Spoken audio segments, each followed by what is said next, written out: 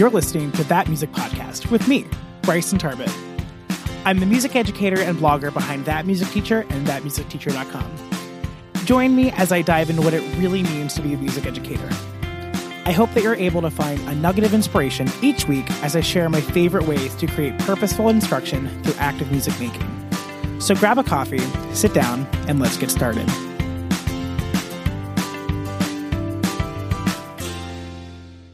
This episode is brought to you by my free webinar all about starting the year off strong. This webinar is for early career elementary music teachers that really want to start the year off right. If you're ready to take the first step to make sure that your first few years of music teaching are strong, head on over to thatmusicteacher.com/startstrong to reserve your spot. Hello, everyone, and welcome to this week's episode of That Music Podcast. So I wanted to start off by congratulating you on making it this far. Honestly, this has been one of the craziest years of most educators' lives and their entire careers. And just by making it this far, you've truly been making a difference in the lives of your kids. And I know that it doesn't feel like a way sometimes because I'm definitely there with you. This has been a lot. This has been a lot of adaptation and changing over the past few months. And we're not quite sure when it's going to change back to quote unquote normal. So I wanted to start off by just saying you made it this far. You're almost there. Just relax. You can do it. And you are making a difference. So today I wanted to talk about, I was actually just thinking about this past year and how normal everything seemed at the beginning of the year. And then how everything changed kind of in an instant. And I thought about how quickly educators as a whole, and music educators especially, we kind of reinvented everything that we do. We adapted all at once. We kind of adapted overnight. And I really realized that I had grown a lot as an educator personally. And I feel like a lot of us are in the same boat where we learned a lot this year. And I don't really think we had a choice. It was either we learn how to adapt and learn these new technologies and ways for us to instruct our kids, or we just kind of floundered. And I'm not saying that it's been easy for me, but I feel like I've grown a lot and I've learned a lot of different things that will stick with me as an educator well past the COVID-19 pandemic. So I wanted to share today a few of the ways that I've grown this year and that what I've learned about what it means to be an educator during these crazy times. The first thing that I learned is how to really and truly go with the punches. I've always been one, at least in my school, in my classes, to kind of give a little bit of freedom and see where we go and kind of feel free to kind of go off the beaten path.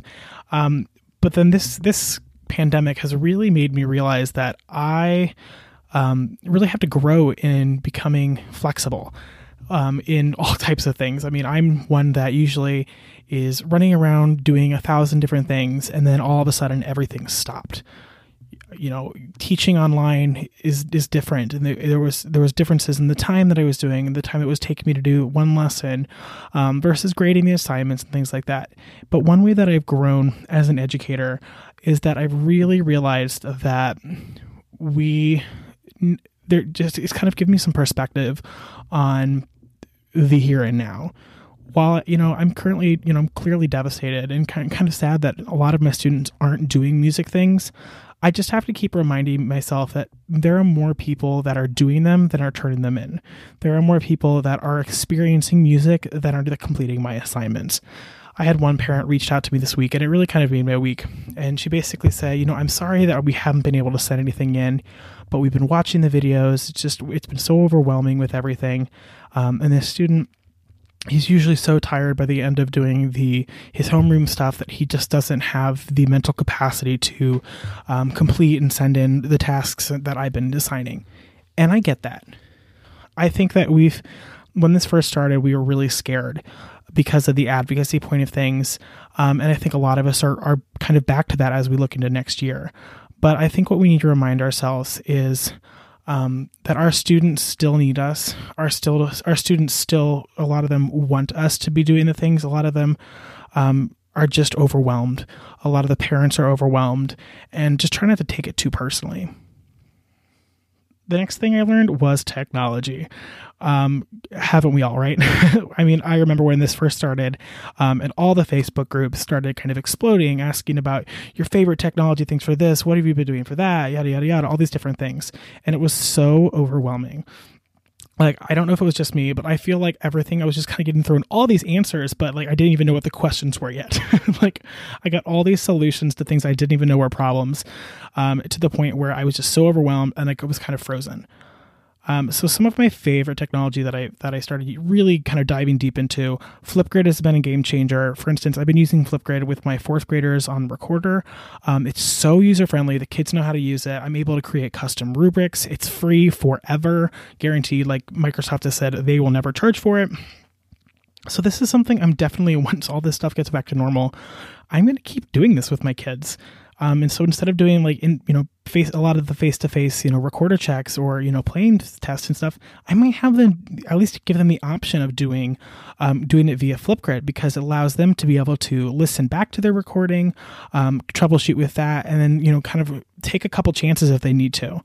And I've also noticed that a lot of my students that were a little bit apprehensive playing alone for me are being a little bit more confident when they're able to do multiple takes and when it's over the internet. So I think that's a really cool piece of technology that I'll be keeping with me.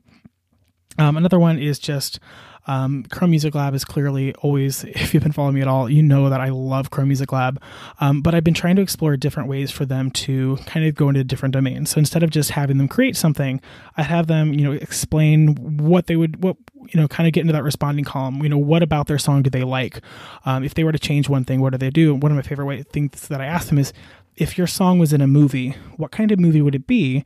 And what would be happening in the movie? So I had some kids just say, it'd be a comedy. And this would be right at the, right when someone's making a joke. And I have some kids that are like, awesome, that are like, this would be in a romantic comedy. And it would be right at the end of the rising action going into the climax. I'm like, all right, you've been paying attention in ELA.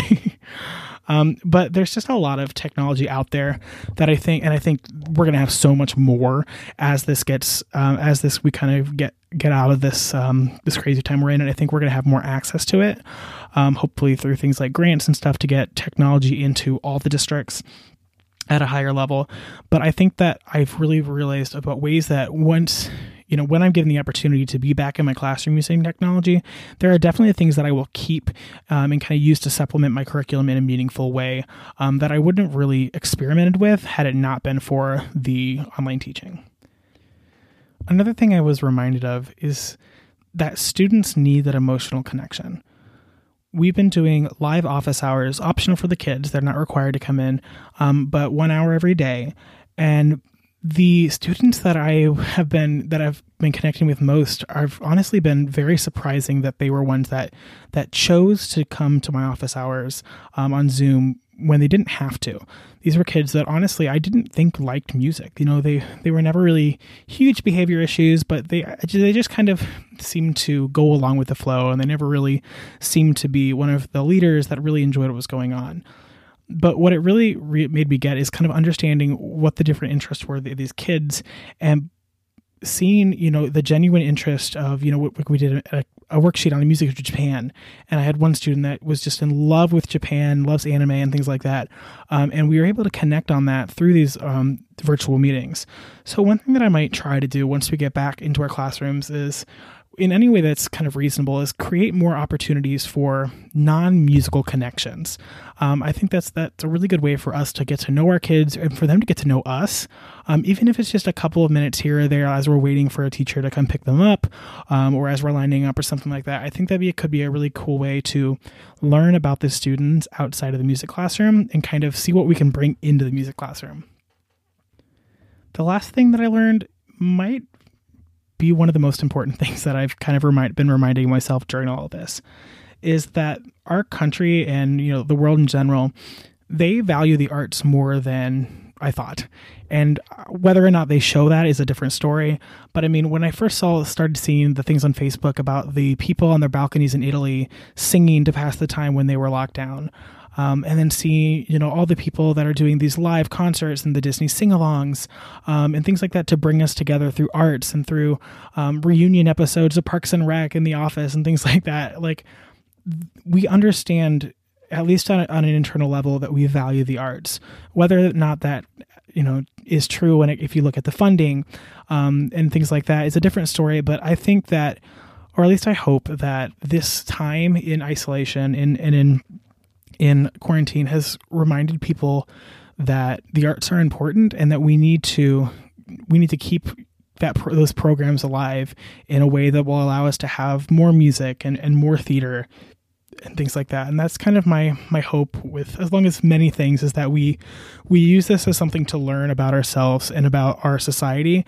And we kind of use that to grow into something new, because this is clearly going to change the shape, change history, honestly. Like, this is one of those things that, God, I hope we never have to see in our own lifetime. And I really believe that this is going to bring us into a new era of society, more technology, more remote work for, when appropriate, more technology and education. And I look forward to it. I'm really trying to stay on the positive, because while this transition is going to be rough, and I'm not going to try to sugarcoat it, this transition is going to be rough. Next year, it could be rough starting back at the school year. We don't know what our jobs are going to look like. Some of us, we don't know if we're going to have jobs. So this transition is going to be a lot, but I'm just trying to really focus on what's going to happen after that transition, what our society is going to look like. And in the meantime, I'm just going to keep doing what I do, and I'm going to make music with kids in whatever way that I can. Thank you for listening to this week's episode of That Music Podcast. If you enjoyed the episode, please leave a review on iTunes, as this really helps new music teachers find the podcast. You can find the show notes and more at thatmusicteacher.com, and you can join the free General Music Mastermind Facebook group at thatmusicteacher.com/mastermind. I hope that you have an amazing week making music with your kids.